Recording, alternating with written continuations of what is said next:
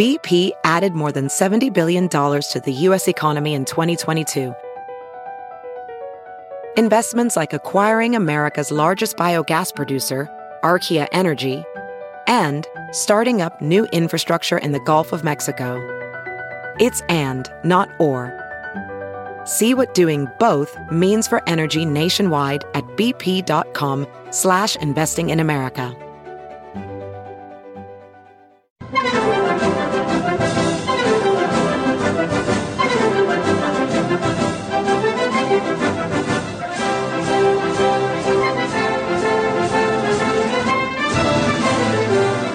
Hello, ladies and gentlemen. This is the Victor Davis Hanson Show. I'm Jack Fowler, the host. Victor, that's Victor Davis Hanson. He is the Martin and Ely Anderson Senior Fellow at the Hoover Institution and the Wayne and Marcia Buskey Distinguished Fellow in History at Hillsdale College. He is a classicist, a best-selling author. I know recently, Victor, in part because of some of your appearances, once again, your book, very important book, best-selling book, The Dying Citizen, shot up through the Amazon ranks. Hey, folks, if you haven't gotten that yet, you should. And you can find a link for it at victorhanson.com. We'll talk about that a little later in the podcast. We've got a number of things we want to talk about. Some material that Victor has written for American Greatness, his thoughts on Justice Roberts defending the Supreme Court. We've got some colleges doing their usual lunacy, smorgasbord of things, and we'll get to them right after these important messages.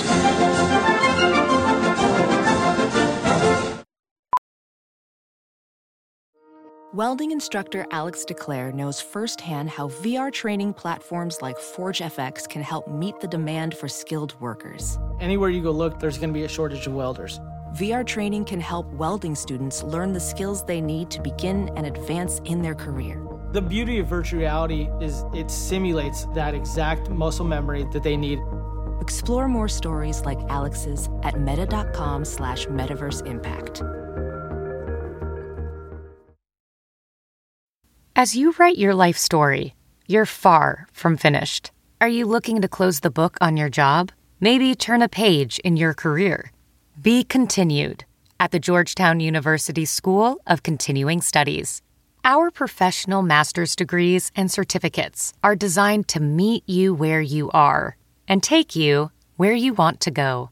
At Georgetown SCS, the learning never stops, and neither do you. Write your next chapter. Be continued at scs.georgetown.edu/podcast. Back with the Victor Davis Hanson Show. Victor, an issue you would like to talk about is Chief Justice Roberts, who has come out saying he wants to defend the integrity of the Supreme Court. I must admit, I've not read up on this. I wonder, though, if anything, it's kind of hard to imagine integrity when months after the leak of the Dobbs decision happened, there still doesn't seem to be a scintilla of justice that's happened. But regardless, maybe he discussed this. Anyway, Victor, tell us what are your thoughts about what Chief Justice John Roberts is up to? Well, I mean, I think he's trying to, in a very tardy and haphazard fashion, reply to this concentrated attack on the Supreme Court for the left. I mean, I think Gorsuch said the other day that they were still investigating who leaked that early draft of the Dobbs decision, but that was a felony. And we all know that if they name the person, they're not going to face any, even though they undermine the integrity and the legitimacy of the court in a sense by leaking that. And they were mobilizing the left for that.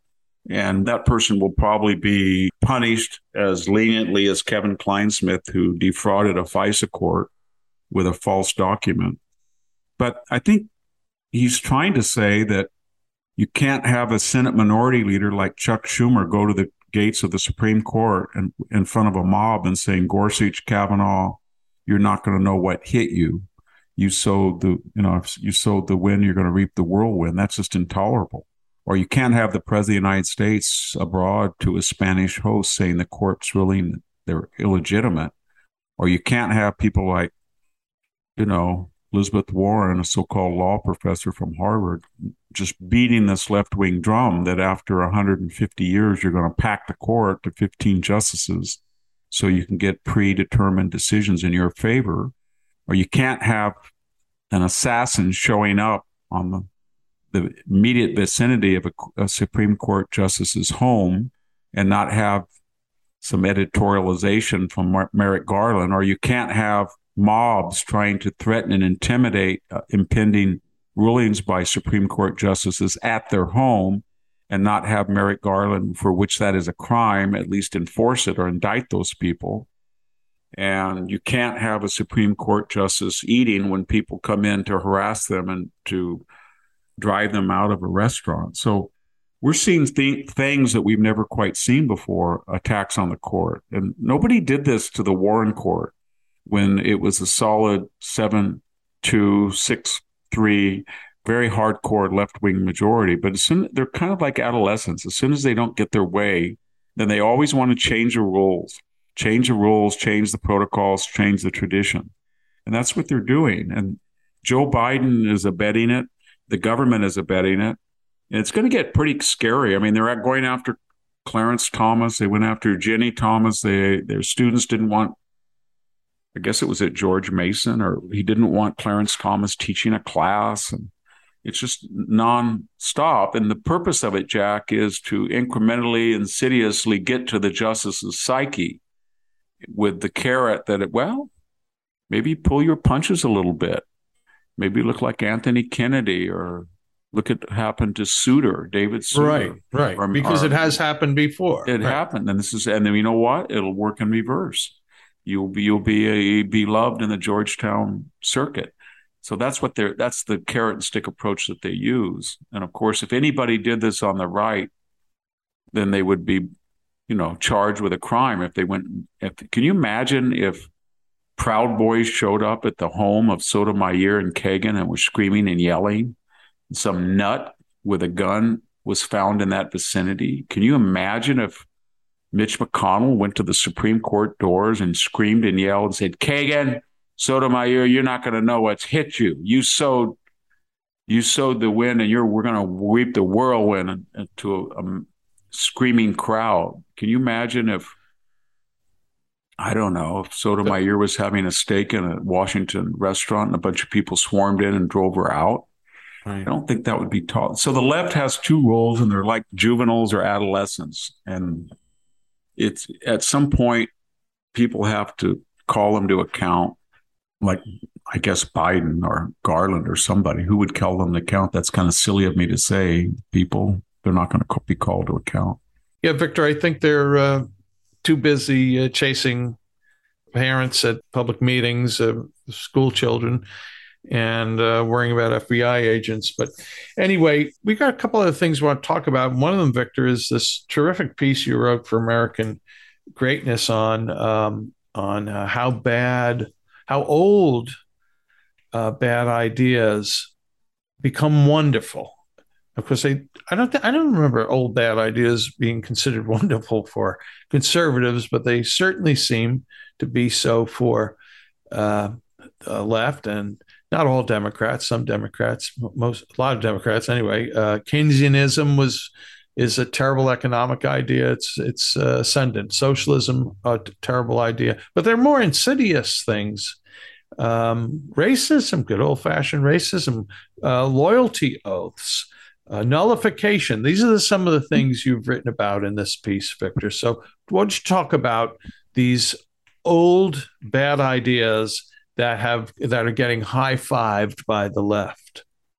Well, they have loyalty oaths, and they have the Joe McCarthy cancel culture, where you just make blanket accusations against people like McCarthy did, and you don't have any data. And we saw that with Mark Milley and Lloyd Austin, and we saw the loyalty oaths. Half of the universities have you write a diversity, inclusion, equity, inclusion statement. And if you don't do it, or you do it in a way that suggests that you don't approve of that, you're not going to be hired.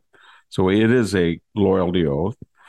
And I mean, at some point here in the year 2022, are people going to say, if you have a space on campus and certain races can't go, if you have a university affiliated off campus house that certain races can't go to, if you have a graduation that's predicated on race, if you have dorms that are predicated on race, if you can pick the racial profile of your roommate, well, then what are you? You're a racist. And the institution that promotes or allows that is racist. And so at some point, people just have to call it out. And, we haven't, I don't know. I thought we were done with socialism. We saw how it wrecked countries, especially in the post-colonial third world. But this idea that just with a stroke of the pen, you forgive, I guess it's going to be $500 billion of debt, and you destroy contracts. So what is a contract anymore? And we saw that with Fauci, who recommended that it was too dire an epidemic for rent to be collected. So the federal government went into the private contract between millions of landlords and tenants and says, hey, tenant, you don't have to honor that. And you're going to just stay in that apartment building, or you're going to stay in that house and you don't have to pay rent. Right. Nation of squatters. Yeah. Yeah. And then we go back to Southern nullification, where if you feel the federal government's law you don't particularly agree with, then you just nullify it. And that's what we're doing with sanctuary cities. 550 of them just say, you know what? I've decided that in this particular case of immigration, no way, I'm not going to follow federal immigration law. And they get away with it, even though that was the spark that set off the Civil War. You could go on, but you can see that all of these things that we grew up with, that we were trying to stop, stop. We got this idea. There was a while under Eisenhower and Kennedy, not Johnson, but not Nixon, but it came back under Newt Gingrich, and I'll give some credit to Bill Clinton, that you were going to try to spend only what you had. And for a few years, 2 or 3 years, we had a balanced budget. That's out the window now. We're going to give, every day Biden gets up, he says, oh, here's some $500 billion for student loans. Oh, here's another $50 billion for Ukraine. Oh, here's how you fight inflation. We're going to spend another $400 billion on climate change. It's just crazy. And it's lunatic. And everybody looks the world over at us, and they look at this country and they think, wow, this is the only country. This is the only country that can protect us. Right. This is the country that provides deterrence. They look at Afghanistan, and then they look at the streets of San Francisco, or they look at the way that we print money, or they look at Chicago on a Saturday night, or they look at the open border every day now, or they look at the streets of homeless people and all of what we've talked about, and they think, wow, this is not something that is a model for the world. They look at the American university, and they see this American popular culture, and they say, you know what? Something's gone crazy. This country is rabid. It's insane. Victor, I think Charlton Heston starred in just about every dystopian movie that there was out there. And Soylent Green has become a joke for a lot of people. But still, we have visuals in our culture about what happens when the modern society decays. But not only do we have it in our culture, we have it in reality. We have Detroit. Detroit was just such a great city once upon a time. It was actually the runner-up to the 1968 Olympics. Mexico City won, but Detroit came in second place, which shows you, just how great a city was it that it was at that point. But look at it now. And I raised this to, I think many of us, myself included, are just kind of afraid taking it. Again, read this article, folks. You'll find it on victorhansen.com. You'll find it in American Greatness. But, what are we looking at? What kind of visual would we have in 20 years if this goes on unabated? Never mind that we're giving money to the frickin' Iranians who may blow up the world before 20 years transpires. But do you have a dystopian view for us about? Well, if you take a deep breath and you look at the 3 million people that have crossed the border without being vaccinated. And you look at the thousands of people who have been dropped from the military who wouldn't get vaccinated. What is that? What is the agenda? What is the ideology? What is the purpose of that to destroy the southern border? Why do they want people to flood into the United States without a back? They say they want 87,000 IRS agents. Well, what if these people come in and they're at the corner, a rural corner, and they're selling drinks and clothes and stuff? And are you going to go after them for not paying taxes? So, and where are you going to get the dialysis centers and the cardio center and all of these people coming in? That's only going to come at the expense of poor people already on public assistance. And what about crime and acculturation and the English language? And what is the purpose? What's the purpose of fleeing Afghanistan and leaving billions of dollars in equipment and an embassy and an air base? What was behind it? What is it more than just Joe Biden wanting a 20th anniversary celebration? Is that what it was of 9/11? What was the purpose of this crime where a person goes in and he hits somebody over the head and almost kills them, or he kicks a woman in a stairwell almost to death, and then he's arrested and he's back out on the street? What is the idea behind it? What's the idea behind California, where you're going to not produce fossil fuel energy and outlaw cars and then tell people not to plug in their Teslas, or not to build nuclear plants or more hydroelectric plants? What is the purpose? And when you look at all of these, what's the purpose of printing all this money and then money and getting this 8 to 9% hyperinflation that was deliberate? And so I don't know what the purpose is. The purpose is either that these people are stupid and they're incompetent, or that they're malicious and they feel they don't like the United States, they don't like the Constitution, they don't like, and they want to destroy it, and they want to, in the cinders, recreate something like, I don't know, Venezuela or Cuba or maybe a socialist country. But we're more socialist now than Scandinavia as far as take-home income. Yeah. So I don't understand the nihilist agenda. Is it based on the hatred of America or hatred of Americans? But it doesn't work. They know it doesn't work. I say that, Jack, because they don't want to live there. They don't want to live on the border. They get angry when the governor of Texas buses illegal immigrants that they cherish and champion and praise. But when they show up in a New York borough or they show up in Washington, D.C., they get angry. Not here. We don't want these people.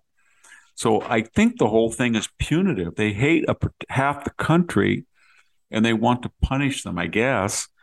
A lot of it has to do with the radical transformation of the Democratic Party into the party of the hyper-wealthy. It really has. We've never seen this before. We used to have a limousine Kennedy liberal, but not right. The kingmakers of the Democratic Party are so wealthy now. They've got so much capital, and they completely shielded from their crazy ideological agendas.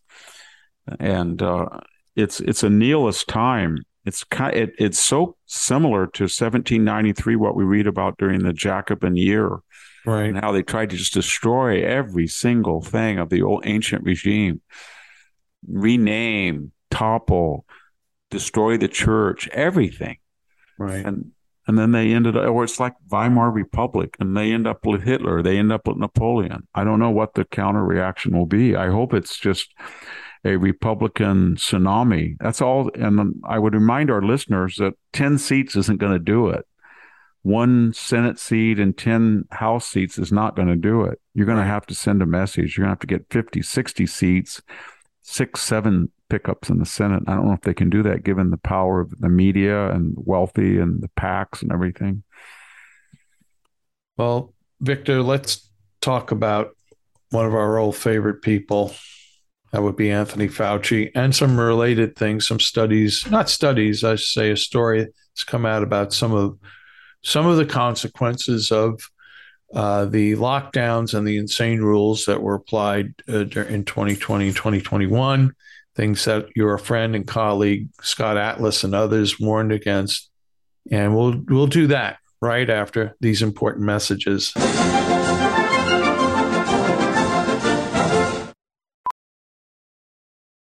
VR training platforms, like the one developed by Fundamental VR and Orbis International, are helping surgeons train over and over before operating on real patients. As you practice each skill, the muscle memory starts to develop. Learn more at meta.com/metaverseimpact. There's something magical about unboxing. When you unbox BritBox, you uncover a world of British entertainment. Stream the UK's most brilliant series, including new and upcoming seasons of Shetland, Father Brown and Death in Paradise. Plus new originals like Payback, Irving Welsh's Crime and Archie, the story of Hollywood's greatest leading man, Cary Grant. Unbox BritBox and escape to the best of British TV. Stream with a free trial at BritBox.com. We're back with the Victor Davis Hanson Show. Victor, a little quickie on Fauci, and then about this this article I mentioned. I don't have it in front of me, but I saw some clip the other day about Fauci talking about boosters, some new booster, and that no, we don't have time to test it. And I mean, right? We're science. We're science. I am science, but Isn't that part of science? Especially with drugs like this, isn't testing it essential to it? What the frig? Are we all guinea pigs? I don't know. The RNA were sort of more like in immunotherapy than they were traditional vaccines, and they weren't thoroughly tested. We know that the lipid packaging, the spike protein, they all had side effects. And what I didn't get about it is every time he said something, and remember what he said, that after those initial tests of 96% blockage of the virus, he said, don't worry about other people because you're now protected. If somebody doesn't want to get vaccinated, that's their problem. But that changed. And then when they failed with the Delta variant, and then it was booster, and then when the booster failed, and remember, each failure, Jack, we were told this was impossible, essentially.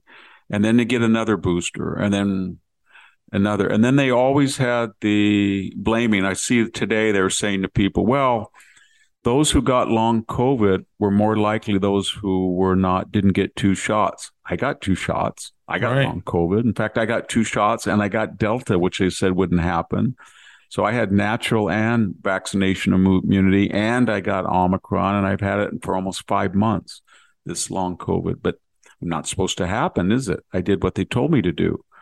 And so this science and Fauci, and then Scott Atlas comes along, and he's tied to the hip with Trump because he's advising Trump, and he's got Birx and Fauci saying mask on one day, no mask on the next day. They don't read the scientific literature. Fauci's controlling billions of dollars in grants, so all the doctors in the country are mouthing what he has to say in fear of the grants. We see his emails that have been redacted about the complicity and gain of function. It's like a surreal nightmare. And then Atlas comes along. We've talked about it before. And he says, mask, maybe if you're coughing with an active case, it would be wise to wear one, but otherwise they have little use. Oh, by the way, there is such a thing as natural immunity, at least for a while. Oh, by the way, the vaccinations will not stop mutants, but you should get them because they temper the severity of the disease, but they do have side effects. Oh, by the way, you can't shut down the economy and now we're learning he was exactly right. We're looking at the death rate in these 2 years, the total deaths, it's gone up, and it's not attributable just to COVID, especially in the latest months. It's from cancers and heart problems that were not diagnosed or not treated. And you mentioned this, it's school children that have completely failed entire years of learning. They have psychological problems. So the toll of that lockdown was much greater than the virus itself, even though it led to the death of 1 million people. Right. But go ahead. No, I'm just saying that the results are in that states that locked down did not have a lower death rate on average. Right. And New York and New Jersey and Massachusetts than Texas and Florida. They're about the same. Yeah, and you say the results are in, and then there's a question of the results are bad and how reparable. are they? I've dented my car. I can fix the dent. Well, dent of we haven't talked about it, and I actually don't have any of it in front of me. But while you were teaching, I'm sure you saw the stories about the test score, the national test scores that came out. Just the consequence of the COVID lockdown on these students has been terrible for what their loss of knowledge and how a kid who's now your average kid has fallen behind dramatically. Is it even possible to catch up? That's just on, learning. And the other thing I mentioned also was this piece in the Daily Mail. It's an anecdote, but it's still a story that I'm sure is representative of many things. Speech therapist reveals she's been inundated with wave of COVID babies who can barely speak because of the pandemic shutdowns. Parents are paying up to $1,000 a month to repair the damage. I know, Victor, in the past, you've even talked about your granddaughter who has troubles, challenged, and the imposition of the lockdown on the kids has just set them back so much so. I just wonder how, if at all, any of this it can be caught up. I don't think it can. In the case of my granddaughter, the 2 years that she was out of school and trying to figure out what Zoom was, because she has special needs, Smith-Magenis syndrome, a genetic deficiency. She's never recovered. She's got meltdowns now, and she can't. It's 2 years that she regressed. And I don't know if it can be made up or not. At least within a few years, it cannot. And I think it has some contribution to all of this crime. And I keep repeating that story. The bank teller said that all the people wearing masks was very frightening because she never knew which kind of mask was which kind of mask, i.e. Right. which were the criminals. And every time I look at where I live and they have videos of people going into stores and robbing and looting and raping and murdering, they all have masks on. And that doesn't draw anybody's attention because there's a lot of people who are afraid of the virus or getting long COVID or whatever that wear masks still. So the whole thing was a disaster. And it was something the left saw initially as, remember where we were? We were in February of 2020. We were coming off a record economy, record minority low unemployment, almost record peacetime unemployment, steady GDP growth, no inflation, record energy production, the Mueller investigation, the collusion, the fake Ukraine call, impeachment. That was all that was still going on, but it wasn't working. And it looked pretty well that while people felt that he was crude and he was volatile, that he also had been targeted unduly by the left and he was going to be reelected. Yeah. And this thing came along, and before we knew it, we were in March and April. We were only in it 2 or 3 months, Jack. And before we knew it, and Fauci is left-wing. This left-wing guy was basically hijacking presidential policy, given his name and stature, and he was shutting down, ruining this economy. And then we were stealthily, as Molly Bell pointed out in Time magazine, we were suing state legislatures' laws in the courts, overturning them, and we were already politicizing this so that on election day, just 8 months after the onset of the virus, only 30% were going to vote on election day. The rest would be early voting or they would be mail-in. So it was and it's not me, Jack, it's Gavin Newsom saying this is a moment we have to take advantage of to make a more progressive capitalism. Or it was, Mr. Klaus at the Great Reset Davos group that's, right. The Great World Economic Forum. Yes, this was a chance to really recalibrate the entire world. Or it was Hillary Clinton saying COVID should not be wasted. You don't want to let it go to you. We have to redo healthcare. So that's what the left saw it, and it changed history. It really did. And it did a lot of damage to the United States. And the thing I can't figure out is now I think all of the people who tormented people like Scott Atlas, or they lied about the origins of the virus or they politicize it. They now know that it was more or less gain of function engineer with some moderate help from the United States that was rerouted to hide the origins of that funding from Dr. Fauci. It was too dangerous to do in the United States. It was well beyond the capacity of these amateurs at the Wuhan lab. It escaped. China hit it and was willing to increase the number of deaths to hide its culpability. Probably was an accident, but even that is not known. And here we are. And it was probably did more socioeconomic, psychological, political damage to this country than anything since the Civil War. Right. And maybe take as long time to get over as the Civil War. It is going to take a long time. Yeah. Well, Victor, we have just a couple other things to talk about today. And I think one of them will be about kind of well-known university, especially for people that follow basketball, St. John's in New York, Queens, and Brooklyn. One of those, is a member of the Big East, so people know from playing Syracuse and whatever. I think made the Final Four once 30, 40 years ago. Anyway, a not elite college, but solid college where the Donnie from Queens type might go, solid middle class, the sons and daughters of cops, etc., Catholic school.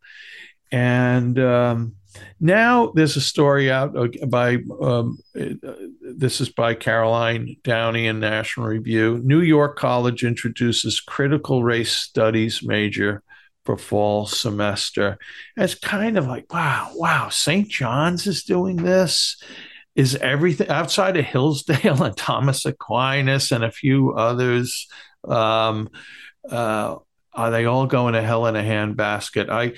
I'm probably playing too much into this because it's a local flavor for me, and I'm from New York City, as our listeners probably know. But I think it's pretty symbolic when a school of this solid regard once upon a time has fallen into this trap. It's really a bad sign of where we're at in higher education. Yeah, I mean, I think as I remember the story, they said they were going to address systemic racism. And of course, anytime you have to use the word systemic, it's because you can't see it, you can't feel it, you don't experience it very often. So it's like air, you breathe it, but it's there. So you have to tell you that you can't see it, or you don't experience it, or you don't inflict it on people because it's systemic. You don't even know. That was the whole Kendi thing. You don't know you're doing it. It's groupthink. It's group crimes. It's thought crimes. And of course, I saw their little media blitz. It was the intersection of race, class, gender, sexuality. And the problem is that it's a zero-sum game, Jack. So this would be something you would teach students if you wanted to indoctrinate them after they were educated. But it comes at the expense of education. So they're not reading Plato's Republic. They're not reading the Bible. They're not reading Dante. They're not reading, they're not reading Shakespeare. They're not reading modern novels. They're not reading any of this. They're not doing science. They're not doing math. And I know that because the SAT scores are going down. And the time that people are in college is going up, and half of all students drop out. And so it's like we're turning out these ignorant and arrogant students that can lecture the whole society about all these oppressions, but that's all they know. They don't know anything else, and they don't even know that. I gave a lecture not long ago, and a student, I won't mention the university, a student got up and said, and he started going, "What do you do about deniers? And don't you think that people who deny the election like Trump?" And I said, yeah, let's examine all of them, like Stacey Abrams and the press secretary. What's her name? St. Pierre. Yeah. And she was, she was on it for a long time. And I said, let's talk about Hillary Clinton. But he was just shocked, like I would ask that question. I said, Hillary said that don't concede, Joe Biden. Don't concede. And the head of the January 6th committee in 2004 said, I'm not going to I'm going to vote not to ratify Ohio. And remember, Barbara Boxer said, oh, those computers were not good in Ohio, that John Kerry really won. So the point I'm getting is they're so indoctrinated with one point of view that when they go out in the real world and somebody just meekly challenges, they have no rhetorical or intellectual or knowledgeable skills to defend anything. It's just deductive theory. It's not to be discussed. It's not to be challenged. It's systemic racism. It's intersectionality. Okay, explain. They can't, because like all indoctrinations, it's just dogma. And it's very expensive to send this kids to school. So the St. John's, this professed, I guess, Catholic school, they get together and they say, there's a lot more colleges going. There's a lot more students than ever. College is booming. This is a renaissance. This is a time to have a radical new curriculum. No, it's a time when there are fewer students and they can't afford it. And we just had this big giveaway default amnesty, and the universities are under the gun. And why would they do this? I guess maybe the logic is, well, the pie is shrinking, so we have to appeal to be more woke than our competitors.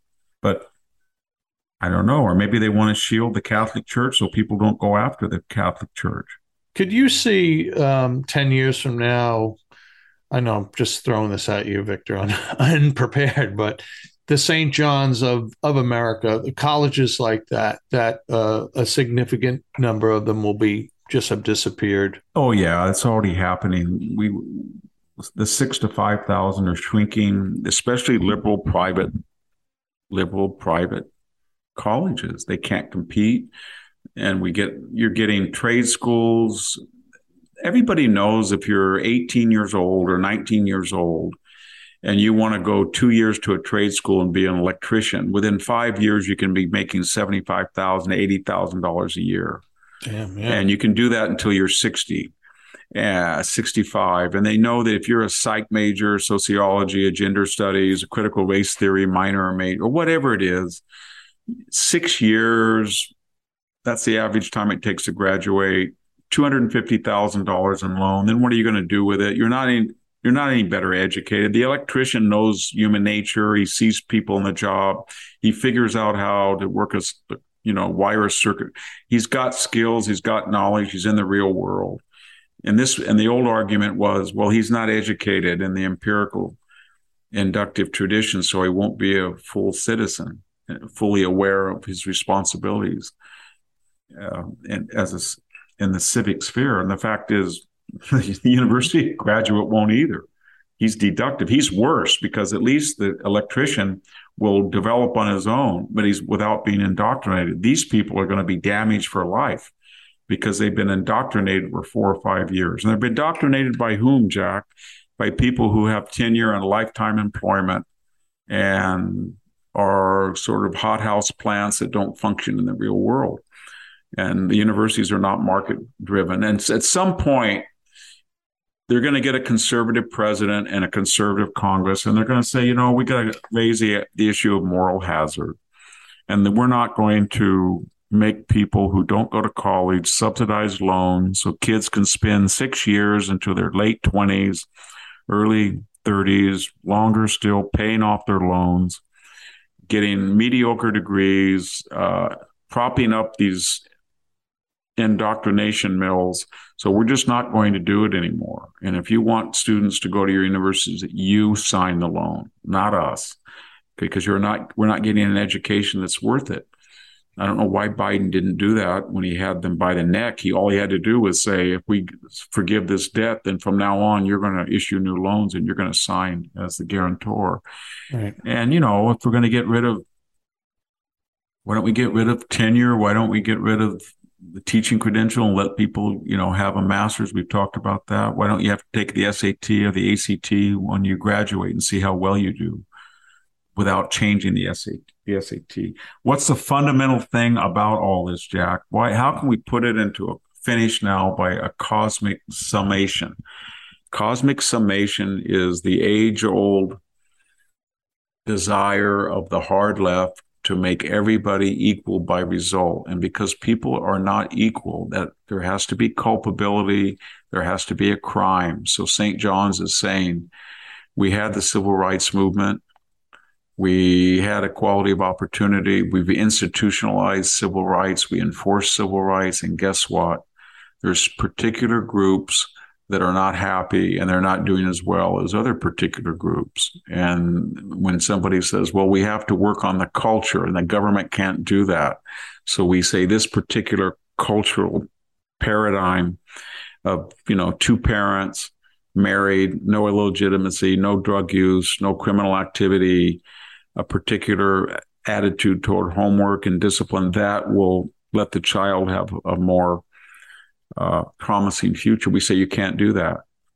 So it's trying to make people equal on the back end, and that's what this is. Right. And we're trying to say this is what St. John's is saying. This is a legitimate major, and you're all probably going to get B's and A's, and then you're going to get through. And it's not going to be like physics or calculus or upper division German. You're just going to take these things. We're going to pass you through. Yeah. You can really see it when you talk to young people. And I do a lot that have graduated from various schools, and they have no communication, written, oral skills, no ability to compute, computation skills. So that's the hidden story, that all of this woke stuff came at the expense of real education that was dropped. And it was dropped, Jack, I think, not just because this woke stuff was ideological and empowered agenda, but because it was easy. And the professors just could rant and rave, and they didn't know anything, and the students didn't have to work. So we dressed it all up as college, but it was just it's a BS session in a dorm room. That's what it was. Yeah. Well, we have just a little time left, and I have two quick questions for Victor, and I will ask them right after these important messages.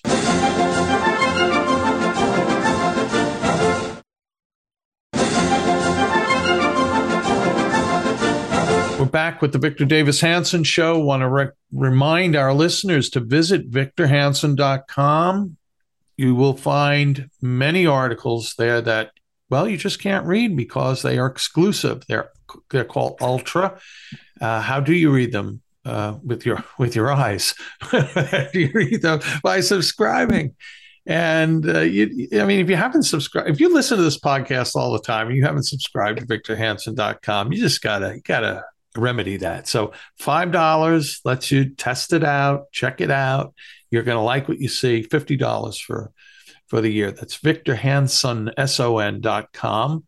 I'm Jack Fowler, the author of Civil Thoughts, the free weekly email newsletter that's published by the Center for Civil Society at American Philanthropic, where we care about strengthening civil society.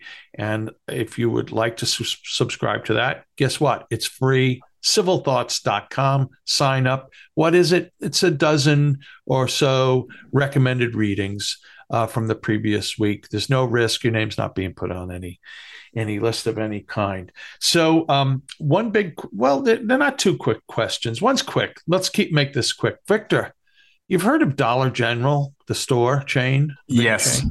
What, do you know what you can't buy at Dollar General? $1. Right. Almost. You can't buy anything for $1 there. No, anymore. I know it.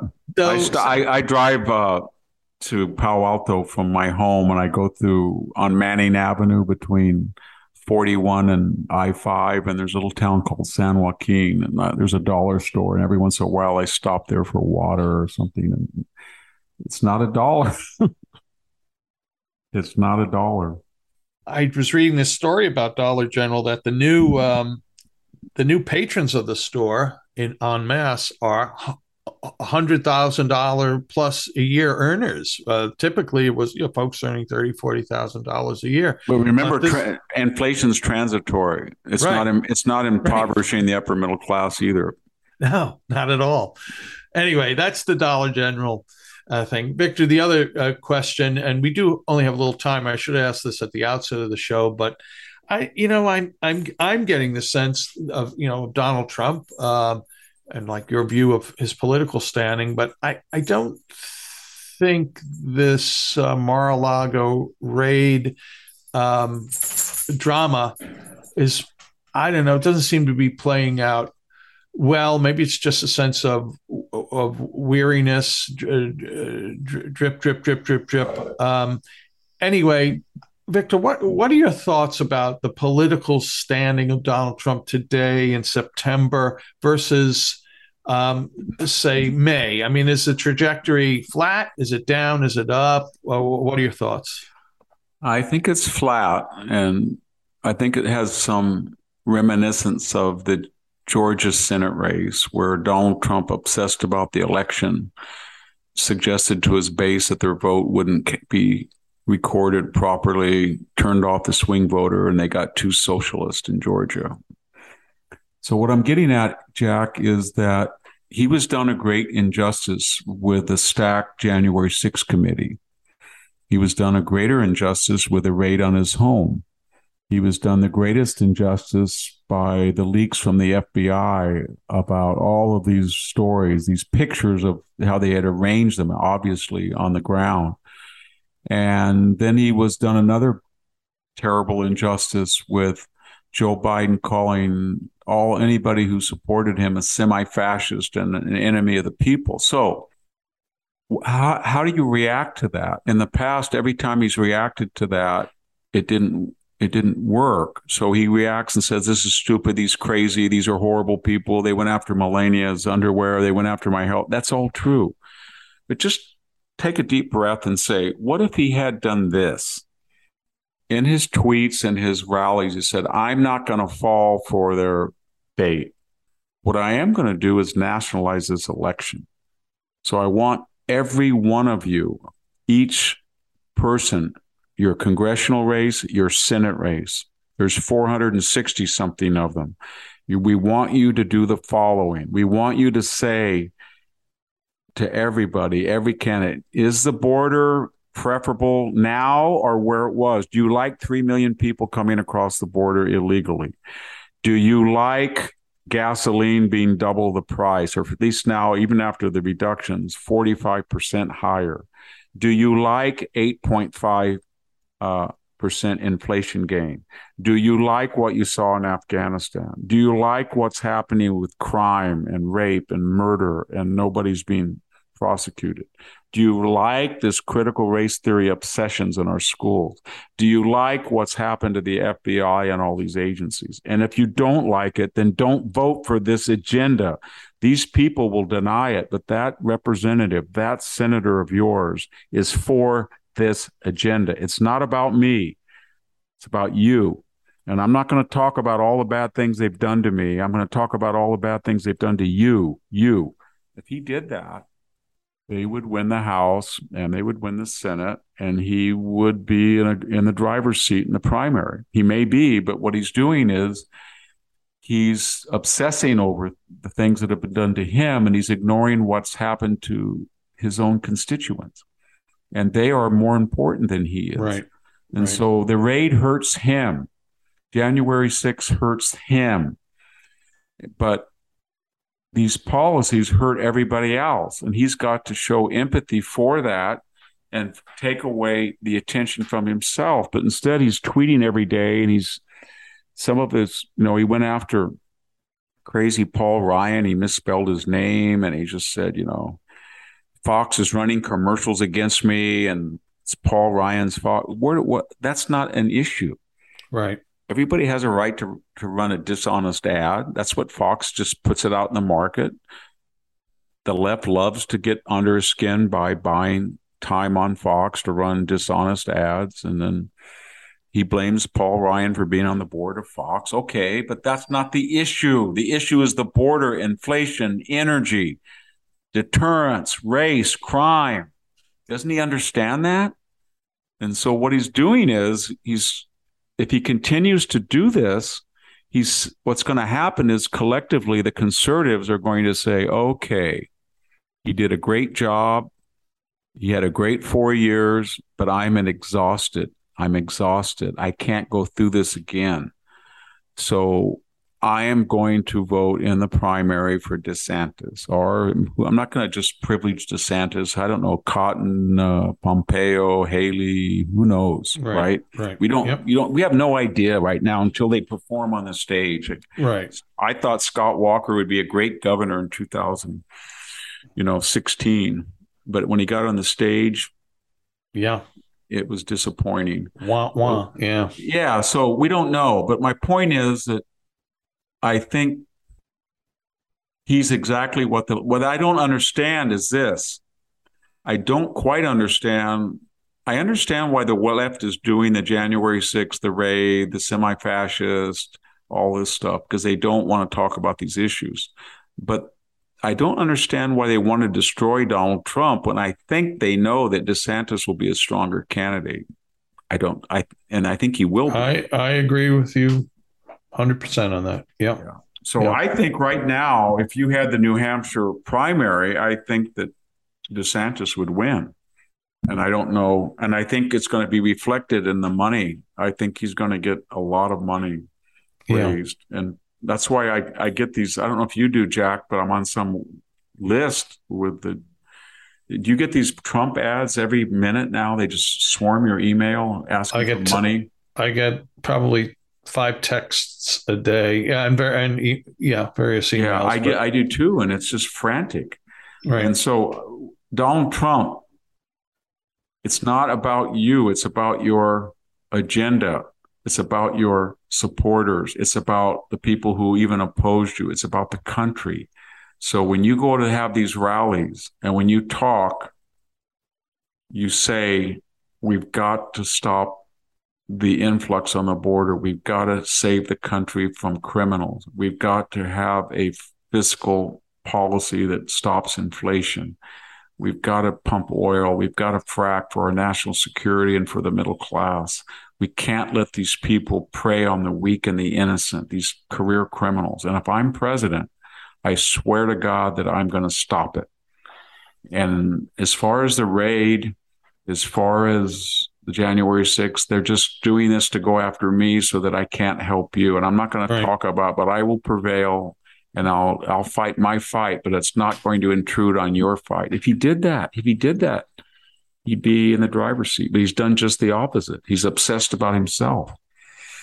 And today, Ty Cobb, who was a very good lawyer, the old Ty Cobb, they made fun of, and they said, Trump's got a bunch of Jay Sekulow and Ty Cobb and all these old losers. Well, they just beat the pants off the dream team. But he said today that Trump was a narcissist. And then you've got Bill Barr, who's a decent enough guy, and he's kind of making a mistake by going on the left-wing cable shows nonstop. But he's criticizing Trump, and his criticisms are not just based on, bitterness that he was fired or quit or whatever happened, but he makes some points. I think he's wrong in a lot of them, but the point is, Trump needs people to say the opposite of what these people say. He can't he just can't. Kellyanne Conway and Stephen Bannon and a few other people are not enough. He needs to have people across the spectrum to say Donald Trump was treated terribly, and he's now trying to save the agenda and they're not saying that. Right. They're amplifying the idea that he's too controversial or he's too volatile, and he's doing that.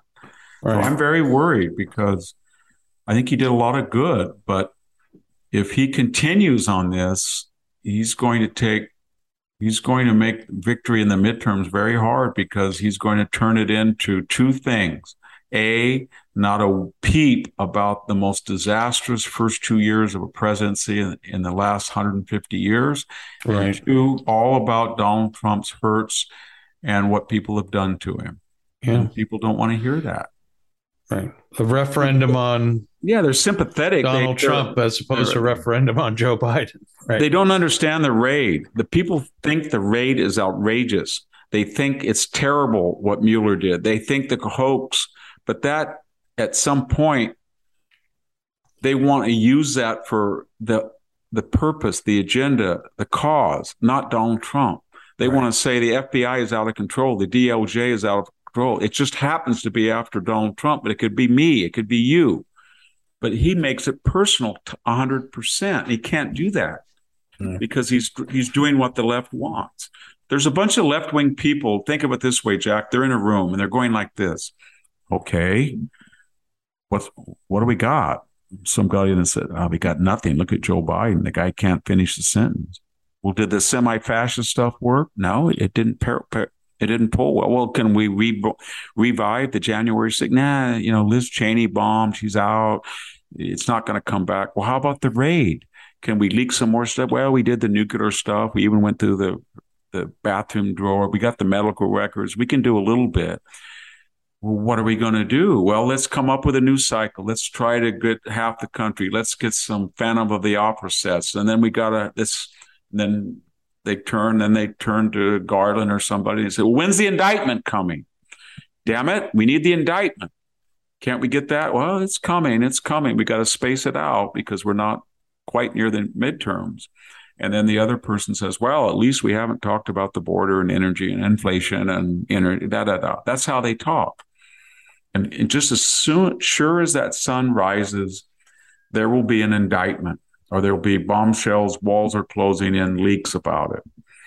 And we know what's happening. Right. And, Jack, it's a Saturday, we're recording, and we know that there's going to be a psycho melodrama coming up this next week because the Phantom of the Opera, Triumph of the Will speech is now stale. And Right. It did its purpose. It got Joe Biden is not 38. He's 41, 42, still dismal. But that's what encourages them. They say every time we talk about Trump, every time we don't talk about the failure of Joe Biden, we go up a little bit. So that's what we should expect. And I don't know why Kevin McCarthy and Mitch McConnell don't get together and say we're going to nationalize the election and every single race will be on the issues and here's our contract with America. Right. Maybe they say they're going to do it. I hear they may, but September 10th is right. It's not a lot of time left. We're running out of time. And people are voting already, most likely. They're already starting. Yeah. And people are sick of Biden and they're sick of the agenda. They just want some hope that the alternative will not, start screaming and yelling about, crooked this and stupid this. And you can really damn what Liz Cheney is doing without calling her whole family names, right? Right. And that's what people want. They want somebody to be tougher on her, even than Trump, but not expose themselves to ridicule.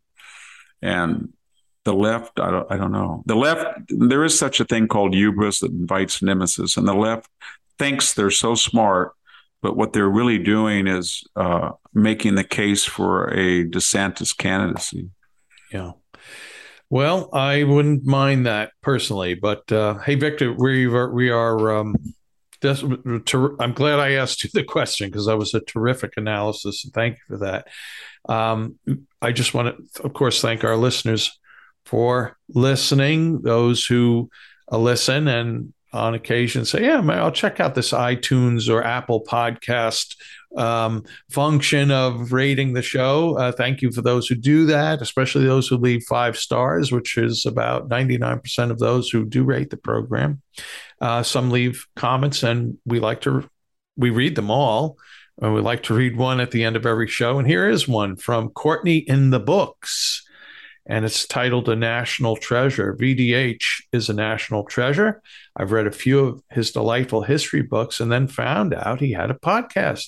He gives us, those 40-year-olds, a recent perspective that we may not have had when he references Gorbachev, past inflations, etc. I find it fascinating to listen to his insights. I love how he is not only in academia, but is humble and worked the land and enjoys those who are everyday Americans in the work field. And it says, and SHAM, which I'm not sure what that stands for. I got to look that up. I hope that's not Sammy. But anyway, SAHM, all capital letters. I'll figure that out. Anyway, thank you, VDH. Keep these podcasts going. I'm thankful you keep trucking, even though you have struggled with long COVID. Courtney in the Books. Thanks, Courtney. Victor, thank you. Thank all our listeners for listening. Thank you, Jack. Yeah, well, you're welcome. It's great. It's a great honor. I'm talking to Victor Davis Hanson twice a week. I mean, people would kill for that. I don't think so. Well, I do, especially if you were the public. You should see the looks I get at the airport when somebody starts to walk toward me. Well, I remember, you'll tell the story another time, the guy that knocked your hat off. But hey, we gotta end this. So thanks so much, Victor. We'll be back soon with another episode of the Victor Davis Hanson Show. Thanks. Bye-bye. Thank you, everybody. Thanks.